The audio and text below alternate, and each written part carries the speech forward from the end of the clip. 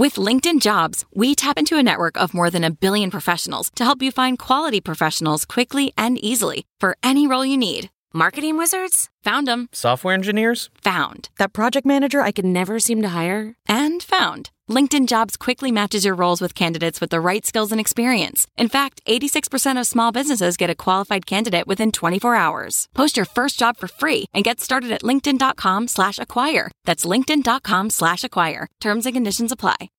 Welcome to Money for the Rest of Us. This is a personal finance show on money, how it works, how to invest it, and how to live without worrying about it. I'm your host, David Stein, and today is episode 411. And Camden and I are having a discussion with a super smart investor, Asha Mehta, on emerging markets and frontier markets. She's a quantitative investor.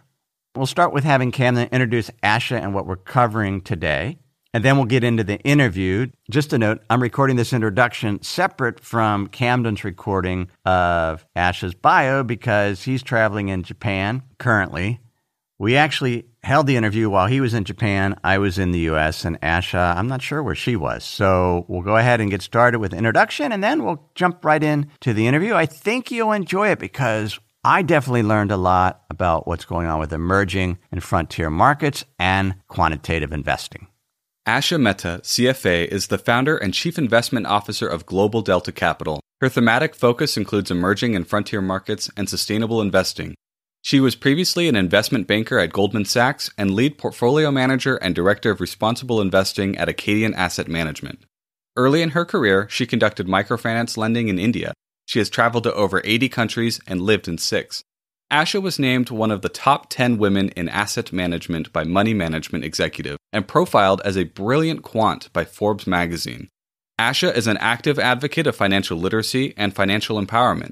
She is a supporter of several related organizations, including Compass Working Capital and 100 Women in Finance. Our discussion focuses on subjective versus objective decision-making when investing, the importance of data, and what we need to understand about emerging and frontier market performance. Let's jump in.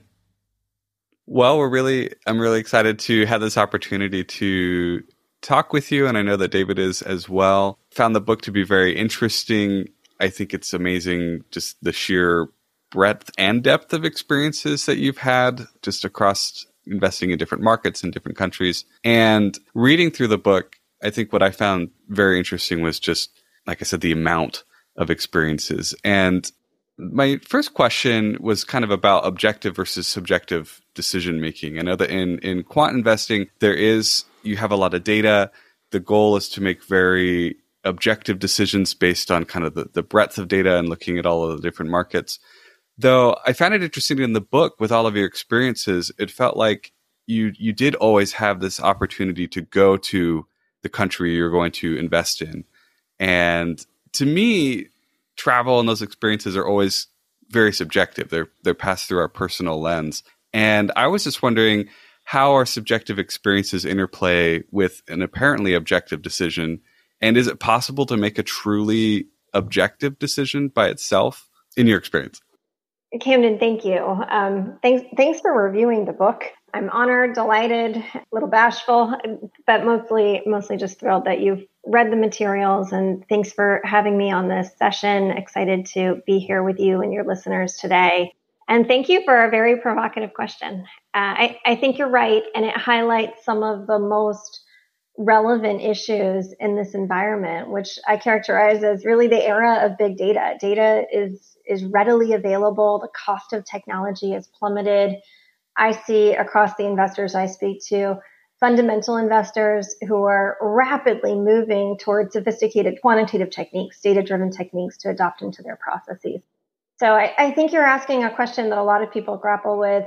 My own background is as a systematic manager, as you noted from reading the materials. And I think the materials, to your point, are a little bit unique because I am using a strategy that's designed to be objective, designed to be mathematical and statistical in nature. And yet I spend time on the ground within the countries, hearing about the themes, looking to validate my thesis, looking to gather new ideas.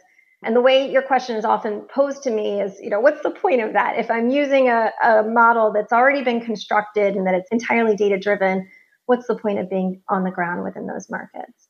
So I think 2 points I really want to emphasize. One is that I do think that there is great value in using an objective, data-driven, systematic process.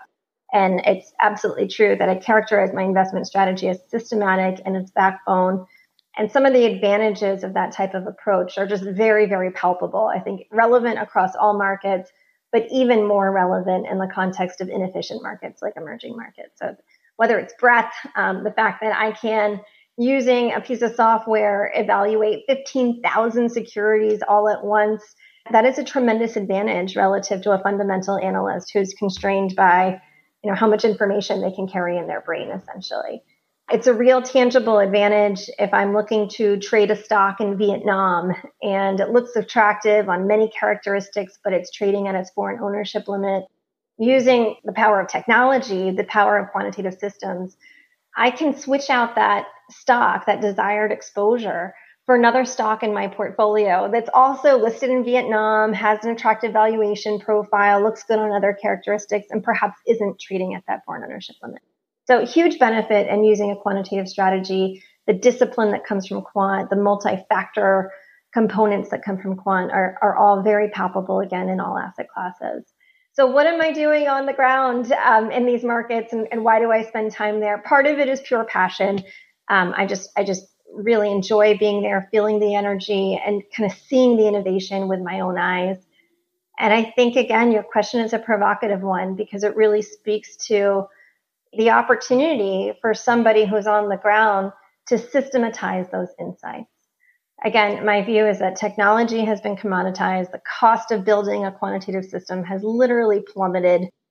And so my view going forward is that the alpha for investment managers today, it belongs to those who know how to use the advantages of quant, but are able to identify what are the secular changes that are occurring? What are the structural changes? What's different this time? What data set are we not factoring in? What theme are we not factoring in?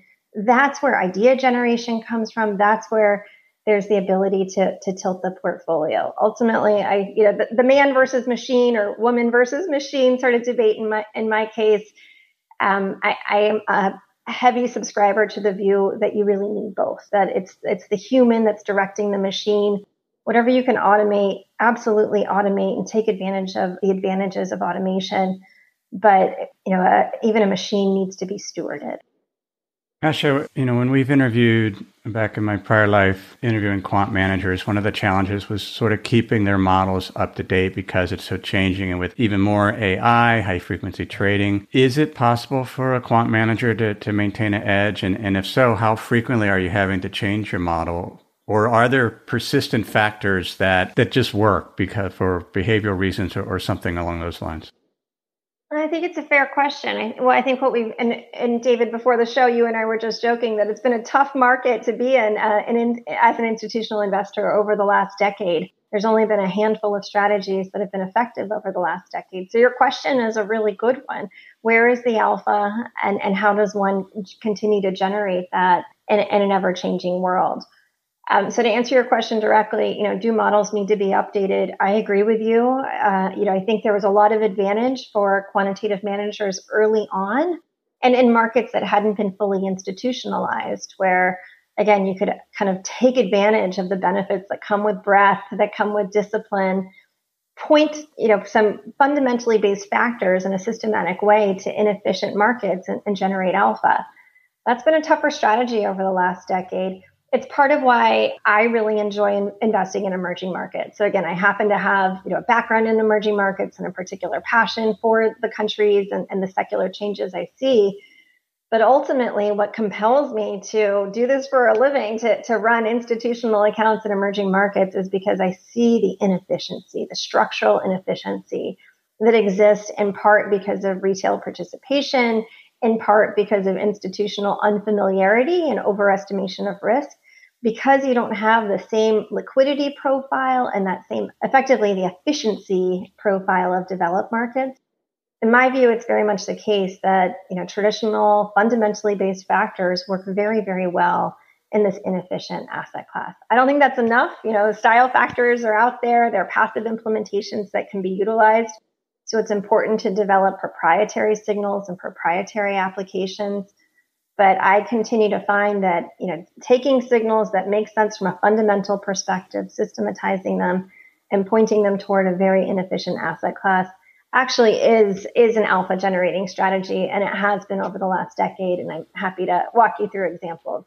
I fully respect the fact that, the beta of the emerging markets has been a tough ride for the last decade. But from an alpha perspective, returns excess of benchmark.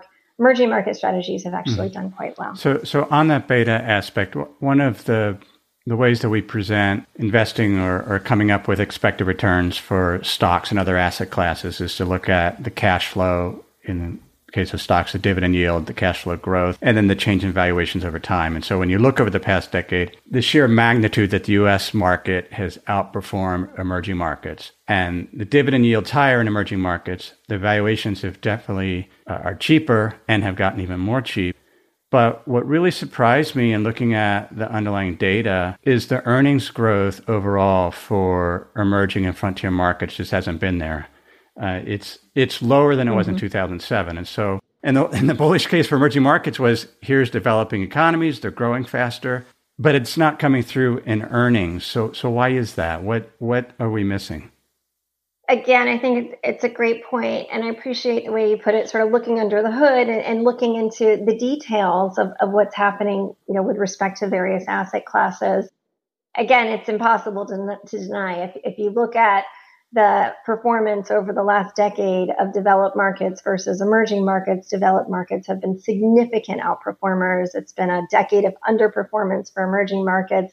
And just a couple of years ago, when I founded my firm, Global Delta Capital, my view, it was a good contrarian moment to take advantage of the valuation discount you referenced relative to developed markets. That felt like a good moment to get into emerging markets. And in the past 2 years since, the floor has only dropped out. There's been the geopolitical risk with China, of course, Russia now, Saudi Arabia. It's a very fair question. And again, I appreciated the way you couched it as, going deeper and looking at, the details. So I'd like to respond to your question by doing just that and saying, if you look at the underlying country components within the emerging markets asset class, you actually see a very mixed picture. And you see very significant underperformers that have dragged down the performance of the index. I'm thinking countries that are well known, like Nigeria and Turkey, that in many ways represent, what certain people think of when they think of emerging markets. It has absolutely been the case that where there is conflict, where there is instability, that reaches down. It reaches down to impact the everyday citizen within these countries. It suppresses innovation, it stifles growth, and it results in what you just said, it grinds economies to a halt and slows earnings. What does work, in my experience, is market liberalization. When countries open up, when they embrace private sector practices, when they bring in leadership that is pro-business, that type of approach does tend to unlock an economy and send EPSs soaring. And I'll give you a couple examples. Again, when we think about the last decade, we think about, this narrow run for U.S. tech-based securities. But in reality, there have been pockets of the emerging markets that have held up just as well. And I'm thinking of India and Vietnam, even Saudi Arabia and the UAE. These are all markets that have embraced free market tendencies. And we actually see, again, not at the asset class level, but when you point down to individual countries, there have been pockets of tremendous growth within the asset class. And what that tells me is two things from a practitioner perspective. The big picture is you really got to think about emerging markets at the country level. One of my favorite characterizations is emerging markets is not a region. That's a core characterization of emerging markets. The correlations between one country and another country, their return profile in EM, is very low relative to the correlations of a couple markets relative to each other in developed markets. And that's an advantage that investors can use when building an emerging markets portfolio. Because what moves these countries is idiosyncratic, and because there's such a local orientation to these markets, you can actually build a portfolio that's very diversified across countries and has a nice diversifying effect of smoothing the volatility that's present market by market. So that's a significant benefit of that dispersion that I mentioned within the asset class. The other take on it is, of course, from a perspective of active management, we can use insights like the ones I've just described, that what's happening in one country may very well look different from what's happening in another, to tilt portfolios into where those return opportunities are. So my view is emerging markets, very inefficient asset class. As we talked about before, factor performance can be very profound. We can tilt portfolios into those countries that are embracing the liberalized economic practices and smooth volatility. So I've talked a lot, but basically what I'm getting at is this profile lends itself toward a high Sharpe or a high information ratio type strategy where, again, you can seek out the return opportunity and diversify the risk. You know, obviously, as retail investors, our show's Money for the Rest of Us, and we're often asked who's the rest of us. But one frame, it's people that can't hire firms like yours to select, run institutional portfolios. So as retail investors, what I'm hearing you saying is probably buying a broad-based ETF isn't the best option, particularly because of maybe the high weight in China. There's country-specific funds. Would you suggest that individual investors find, for example, one of the holdings that I've held for a number of years is the Wasatch Emerging Growth India Fund. So, they're an active India fund finding smaller cap growth companies in India. Is that not necessarily that fund, or is that sort of where we should be heading as individual investors to take advantage of some of the opportunities you outline in your book?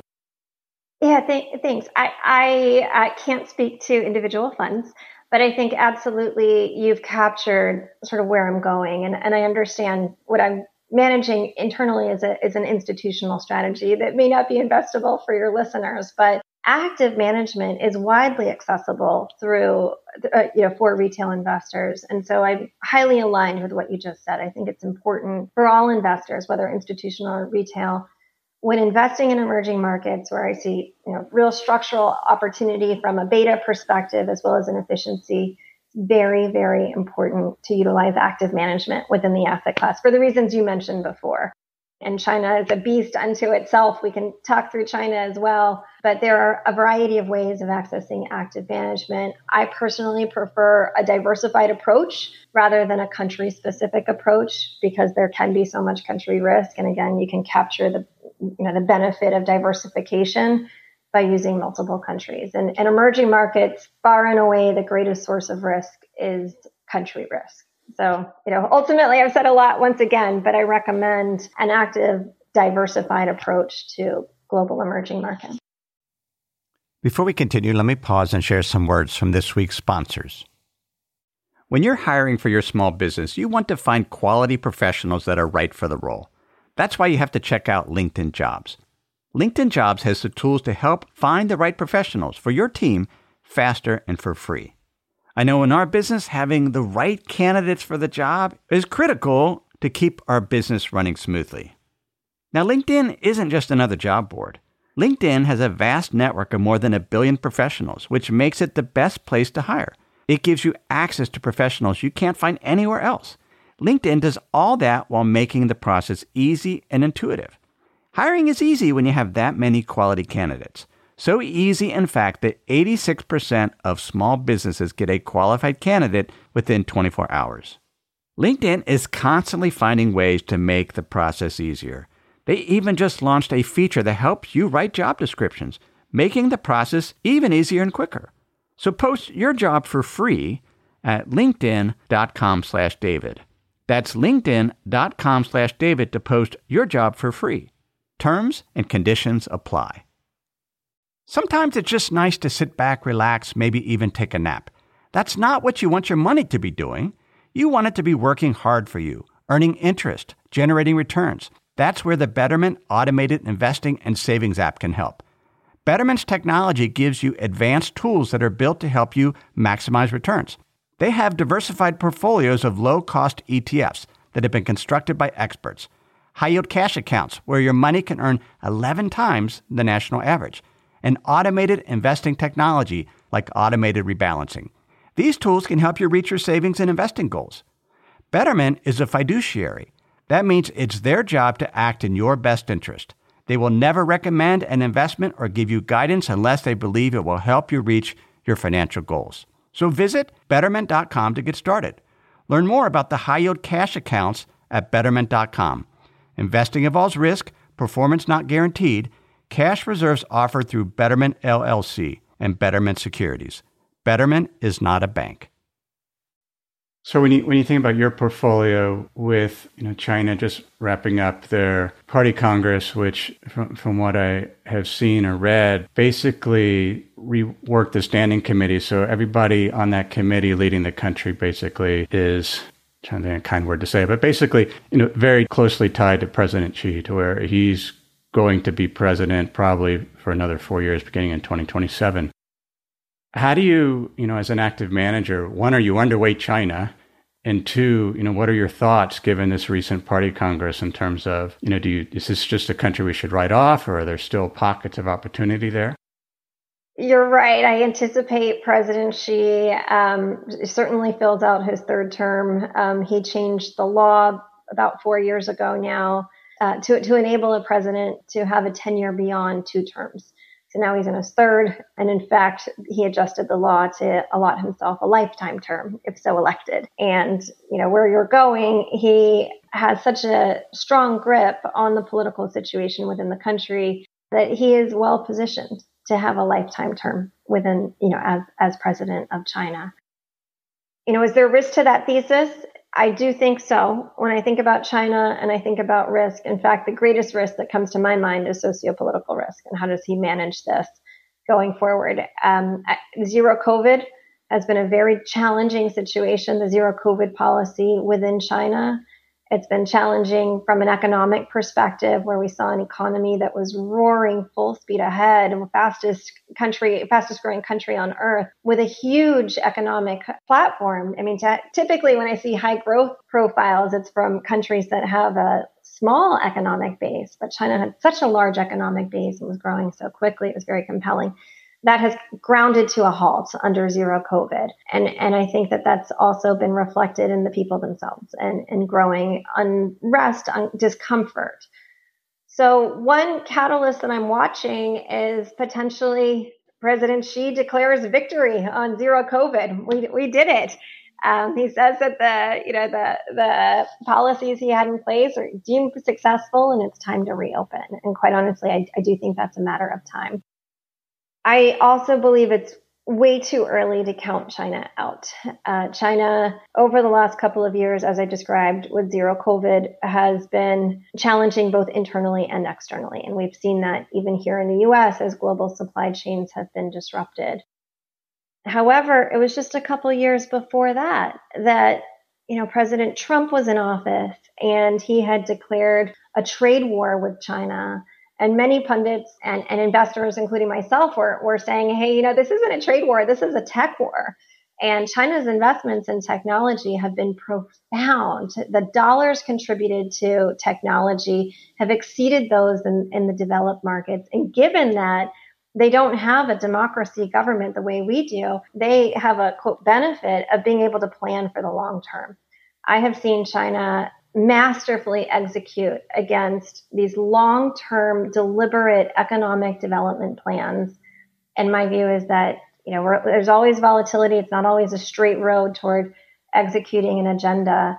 My view is that China continues to have a very strong technological prowess. It's showed its ability to scale up technologies, perhaps not developed within China, perhaps developed in the developed markets, but their ability to scale is profound. They have a very, very large middle class today, a middle class, in fact, that has never known, a young middle class that has never known a life of poverty. This is a very strong consumer class. And once the economy reopens, my view is they continue to be a very strong economic player. I'll just say one other aspect of China's growth strategy that I find really interesting and very important in the context of evolving geopolitical risk is the One Belt, One Road initiative that was started to become executed on years ago. China's presence is everywhere. It's everywhere. And Camden, you said this at the start. I've traveled to some of the most remote places on earth due to my work, not only investing in emerging markets, but also frontier. Everywhere I go, I see people. I see the Chinese. I see sort of the Chinese restaurants, strip malls of restaurants. I take my kids with me oftentimes when I travel. I took them to the Great Barrier Reef, and they literally came home speaking Chinese. China's got very deep economic pockets, and having carved the pathways they have. Again, I think it's too soon to count them out. Even over this period of zero COVID, while the U.S. has turned toward onshoring, China continues to sign free trade agreements across the globe. They're signing them in real time across Asia, with the Middle East. And again, irrelevant and perhaps concerning to those of us sitting in the U.S., they've been buyers of Russian oil. And of course, the trade flow between Russia and China continues as well. Yeah, it does seem that Chinese are very entrepreneurial. They have been for millennia. You mentioned developing technology, in particular, it's referred to chip technology with some of the Biden administration's recent clampdowns on that. Will that have an impact? In other words, because I've read some things that say, well, all the American executives quit the Chinese companies and now they're in a world of hurt. And that seems a little oversimplified. But to what extent is there now more difficult to get that technology, which could, even propel China to invade Taiwan, where some of that technology is, they're manufacturing chips in Taiwan, many chips, and have the technology. It's a question that I quite honestly don't have the answer to, but I think it's a question that has to be asked and has to be acknowledged. And in my view, just underscores the point I had previously raised, that China remains an economic powerhouse. And despite the fact, that they've essentially shut down the country with respect to zero COVID, the stock market in China remains the largest stock market on earth with respect to liquidity. That's driven by the local retail investor. It speaks to this very, very large population within China. Again, the question is a really important one because it speaks to what will growth look like? Certainly within the emerging markets, Taiwanese semiconductors have been very strong performers over the past decade. So what happens in the context of investing in those investment opportunities? Geopolitical risk is significant. I think China, Taiwan, and the potential for a war remains very much on investors' minds. And ultimately, again, it speaks to how does this play out long term? China, again, has executed that One Belt, One Road framework. They have developed proprietary technologies. They, again, have exhibited their skill in scaling up those technologies. And what I've observed, and this is, again, coming back to the tech war that we all talked about so passionately pre-COVID, China is in a position to roll out their technology across the globe. And this is where I actually started my comments, that technology has become commoditized. It's easy to access. It's a necessity. It's how people get their education today. It's how people in the developing world and often context access to healthcare. FinTech has been one of the fastest growing sectors in the emerging markets. And if Chinese technology is empowering all of that, where is the loyalty very long term? This isn't a 2 to 3 year view, but maybe a 10-year view, a 20-year view. Few people are aware of the fact that Nigeria is posted to be the largest country on earth in terms of demographics in the next couple of decades. Nigeria and China's ties are very, very strong. And so as China's relevance increases and their ties to Africa increase, and again, I mentioned the Gulf and other regions as well, where they've got very heavy exposure. Again, I think of them as a continued geopolitical powerhouse and a country that can't be written off at this point. Mm-hmm. Camden, do you have any follow-up questions? Having done Asian studies as my undergrad, having spent a lot of time, I think that one of the things that just has been proved over, century over century is never count China out. And that's an oversimplification. But all of that, at least to me, in my understanding, is very much in line with China's chasing what they feel they've lost. We call China, when you're in Korea, Japan, they call it the Middle Kingdom, and they call it the Middle Kingdom for a reason, because they see themselves as central, to see them continuing to chase that. And It's not really a follow-up question, but it does tie into kind of this other element that I picked up a lot when I was reading the book. When you talk about the difficulties in frontier markets and emerging markets with China and with others, there's this interesting interplay where you do mention, you can kind of see that many democratic countries perform in line with autocratic countries, just as far as different investments. But there is this added difficulty when investing in these frontier and emerging markets or looking into them, that many of them are much more autocratic nations and have histories of severe human rights abuses. And that a lot of people, I think, are very justifiably kind of uncomfortable being involved with that. And you spend a lot of time talking in your books about, looking for that stability, that investors do have a little bit of more leverage because, the countries want the money to flow in. But investors, of course, need to make sure that they can get their money back out. But I think sometimes it feels like it can be an oversimplification to just say money will solve all the problems. What can we, I guess, keep in mind when we're looking at investing in countries and being involved in countries that have these human rights abuses, that clamp down so much on the individuals and have those difficulties there? Mm-hmm. Thanks so much, Camden. Such an important question. And I think really one that I appreciate the opportunity to highlight, given the title of the book, Power of Capital. Absolutely, capital is a powerful force. It not only gives investors an opportunity to generate a return, but it builds an ecosystem. And so as we deploy capital, we have to be very mindful, very thoughtful around what ecosystem we are reinforcing with our capital.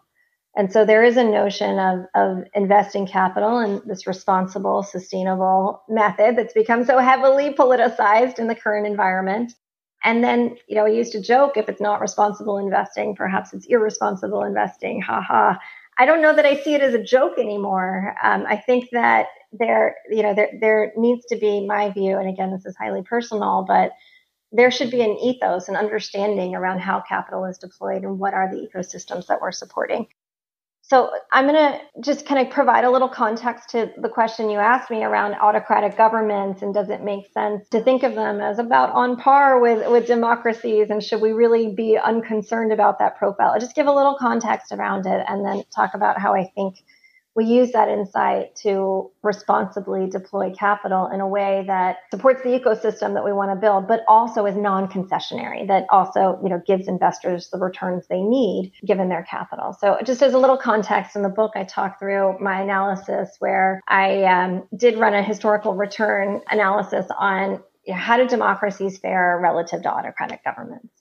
And we talked about country-specific risk in emerging markets and how it really depends on what are the underlying constituents. And the context of that analysis, what I found is exactly what you said.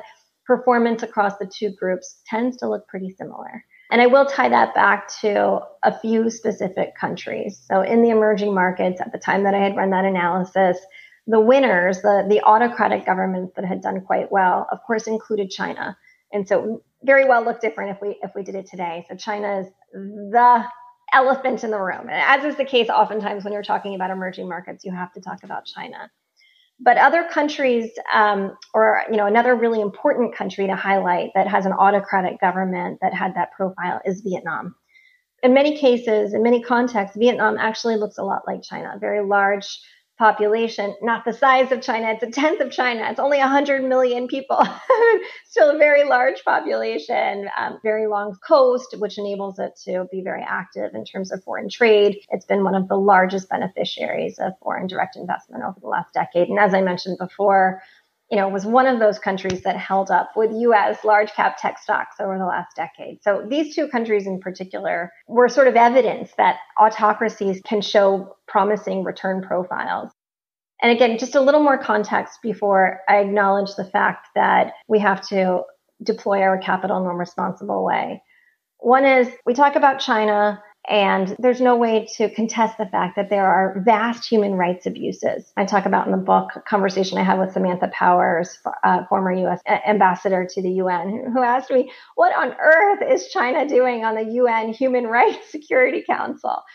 It's very true. It's very palpable, very heavily reported. On the other hand, China has lifted 1 billion people out of poverty in the last couple of decades. There's no other group on earth that's done that. There's no other government. There's no NGO. There's no nonprofit. That is incredible development that's occurred. And I think China would say that the means justify the ends. And so we have to question that as investors, particularly sitting in a democracy. Do we agree with that profile?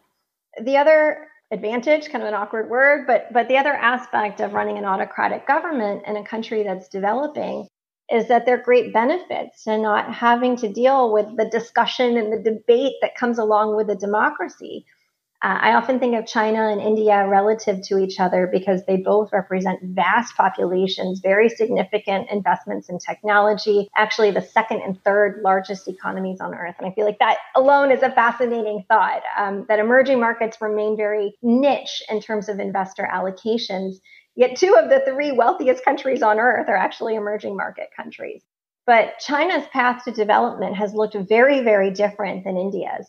India remains broadly a poor country. It remains in need of development.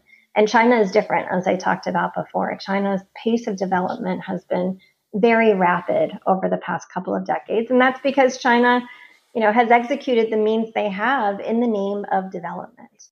So I acknowledge that, that's sort of the evidence that supports the case that, you can get a similar return profile either way.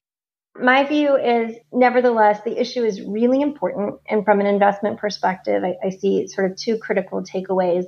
One is that we do need to be mindful and we do need to evaluate companies, evaluate countries, for the governance risks, for the social risks that are embedded within these potential investments. They are real, they are palpable, they are often overestimated. The corruption profile within countries is often overestimated relative to the actual corruption that's happening on the ground. Nevertheless, the standards are certainly at a different level than they are in the developed markets. And again, I'm a quantitative investor. I research social signals and governance signals. And I see in my research that these ideas tend to be correlated with each other.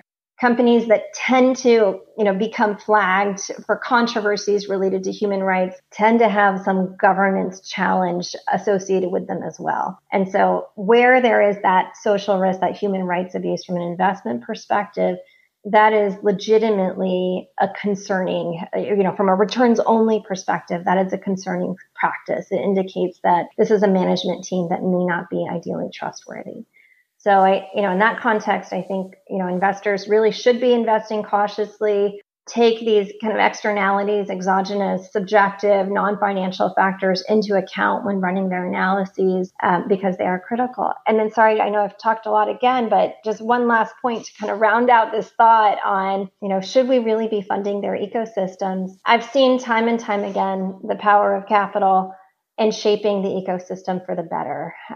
Saudi Arabia is one country I've followed very closely, only recently opened up its market to international investors. Again, I say this cautiously because I know it's another one that exhibits just really grotesque and an awful record as it relates to human rights. And yet I'm seeing how foreign capital is transforming the market. And the year preceding the opening of the market to foreign investors, they literally changed the weekend.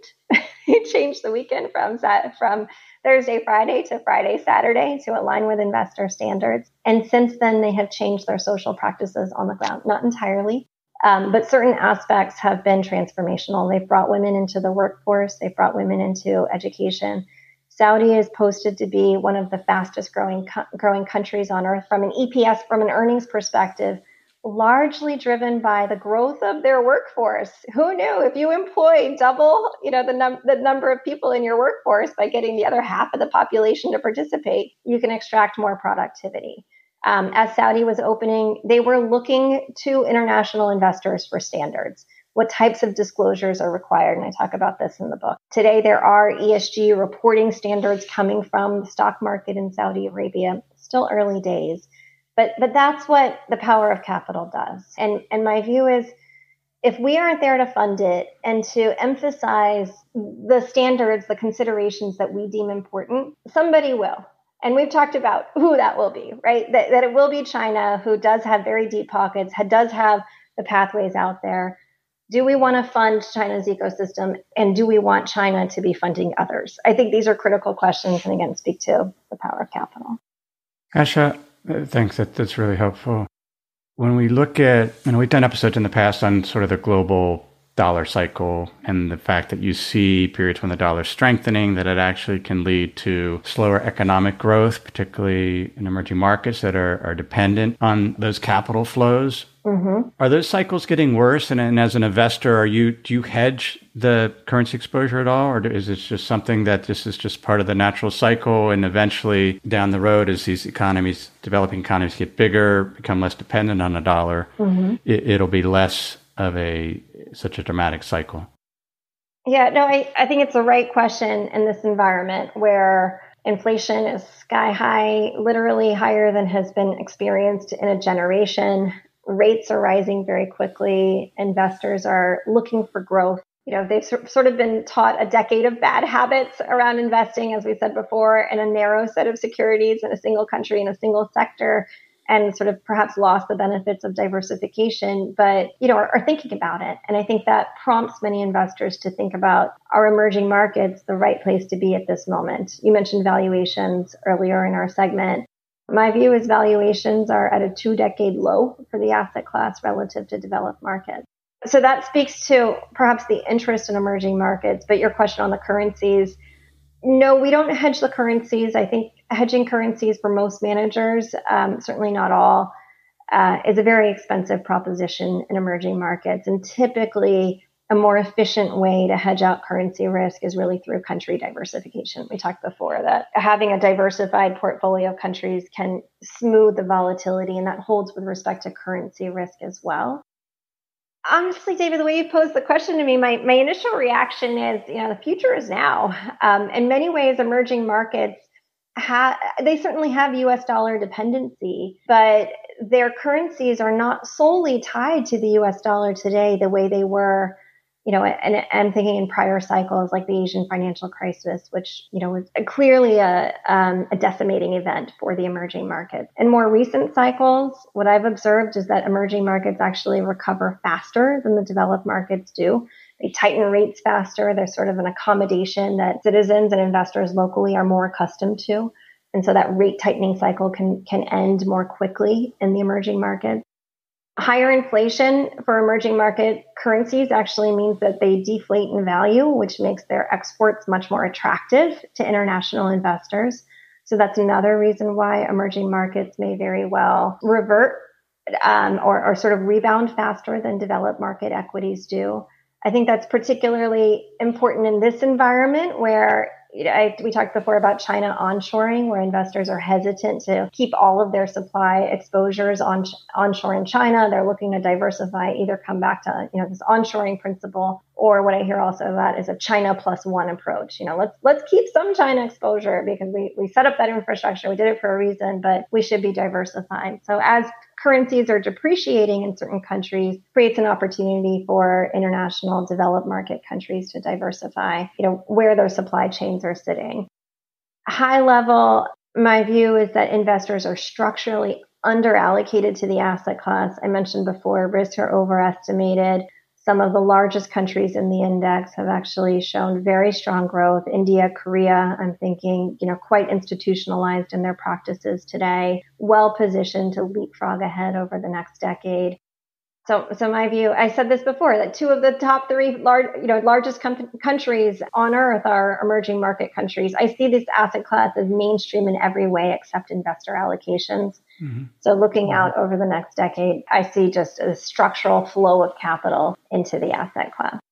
So on that note, like India is, a country that, I've allocated to in my personal portfolio. And we do a monthly investment conditions and strategy report for our members. And we look at the valuations of many different countries and indices. And the one thing that stands out every time we do it, at least looking at the MSCI India index, is how expensive it is, even more expensive than the U.S. Yeah. Is that being driven by just some of the largest, perhaps bigger cap companies in India, or do you see cheaper valuations as you go further down the capitalization scale? Yeah, I think that's right. So that is true.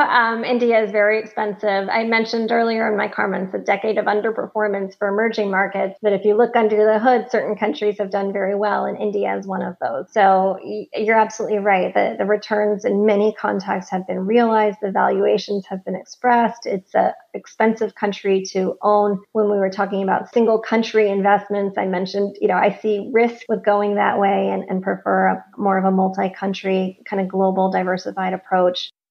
I think you're exactly right. The other point I'd add, maybe just two more on underscoring the high valuations of India. India does persistently trade at a premium relative to other markets. Certain markets just tend to have kind of a consistent valuation profile, and India does tend to trade expensive. Relatedly, it relates to the constituents within the countries. You asked about large caps.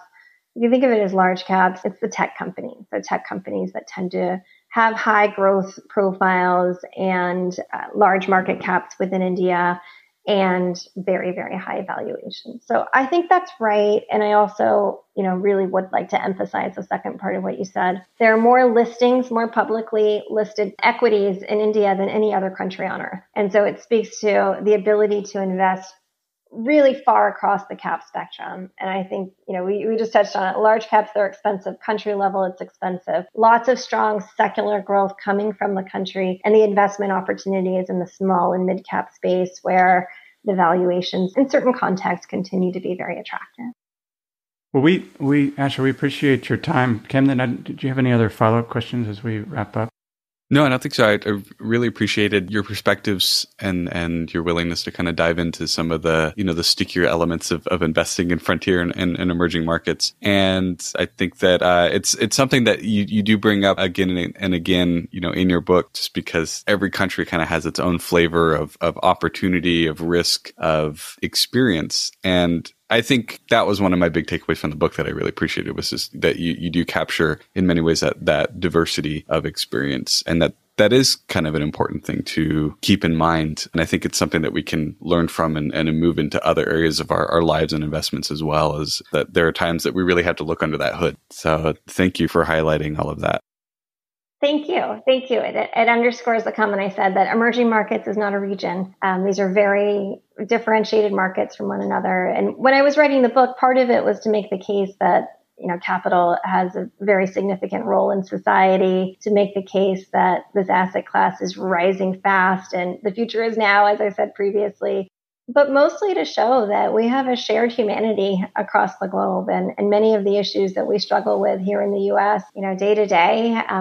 Clearly, we're experiencing inflation the way they do across those markets as well. But it's about building a livelihood and building our families and doing something meaningful with our lives. I see that everywhere I go. So I appreciate your remarks so much, Camden, on the book. And if your listeners are interested, the book was actually just released this week. It's available on Amazon, Barnes & Noble, local bookstores. Love for you to check it out. And I'm on LinkedIn, and you can find me on powerofcapital.com, globaldeltacapital.com, if you'd like to continue the conversation. I have enjoyed teaching you about investing on this podcast for over 8 years now. But I also love to write. There's a benefit to writing over podcasting, and that's why I write a weekly email newsletter called The Insider's Guide. In that newsletter, I can share charts, graphs, and other materials that can help you better understand investing. It's some of the best writing I do each week. I spend a couple of hours on that newsletter each week trying to make it helpful to you. If you're not on that list, please subscribe. Go to moneyfortherestofus.com to subscribe to the free Insider's Guide weekly newsletter.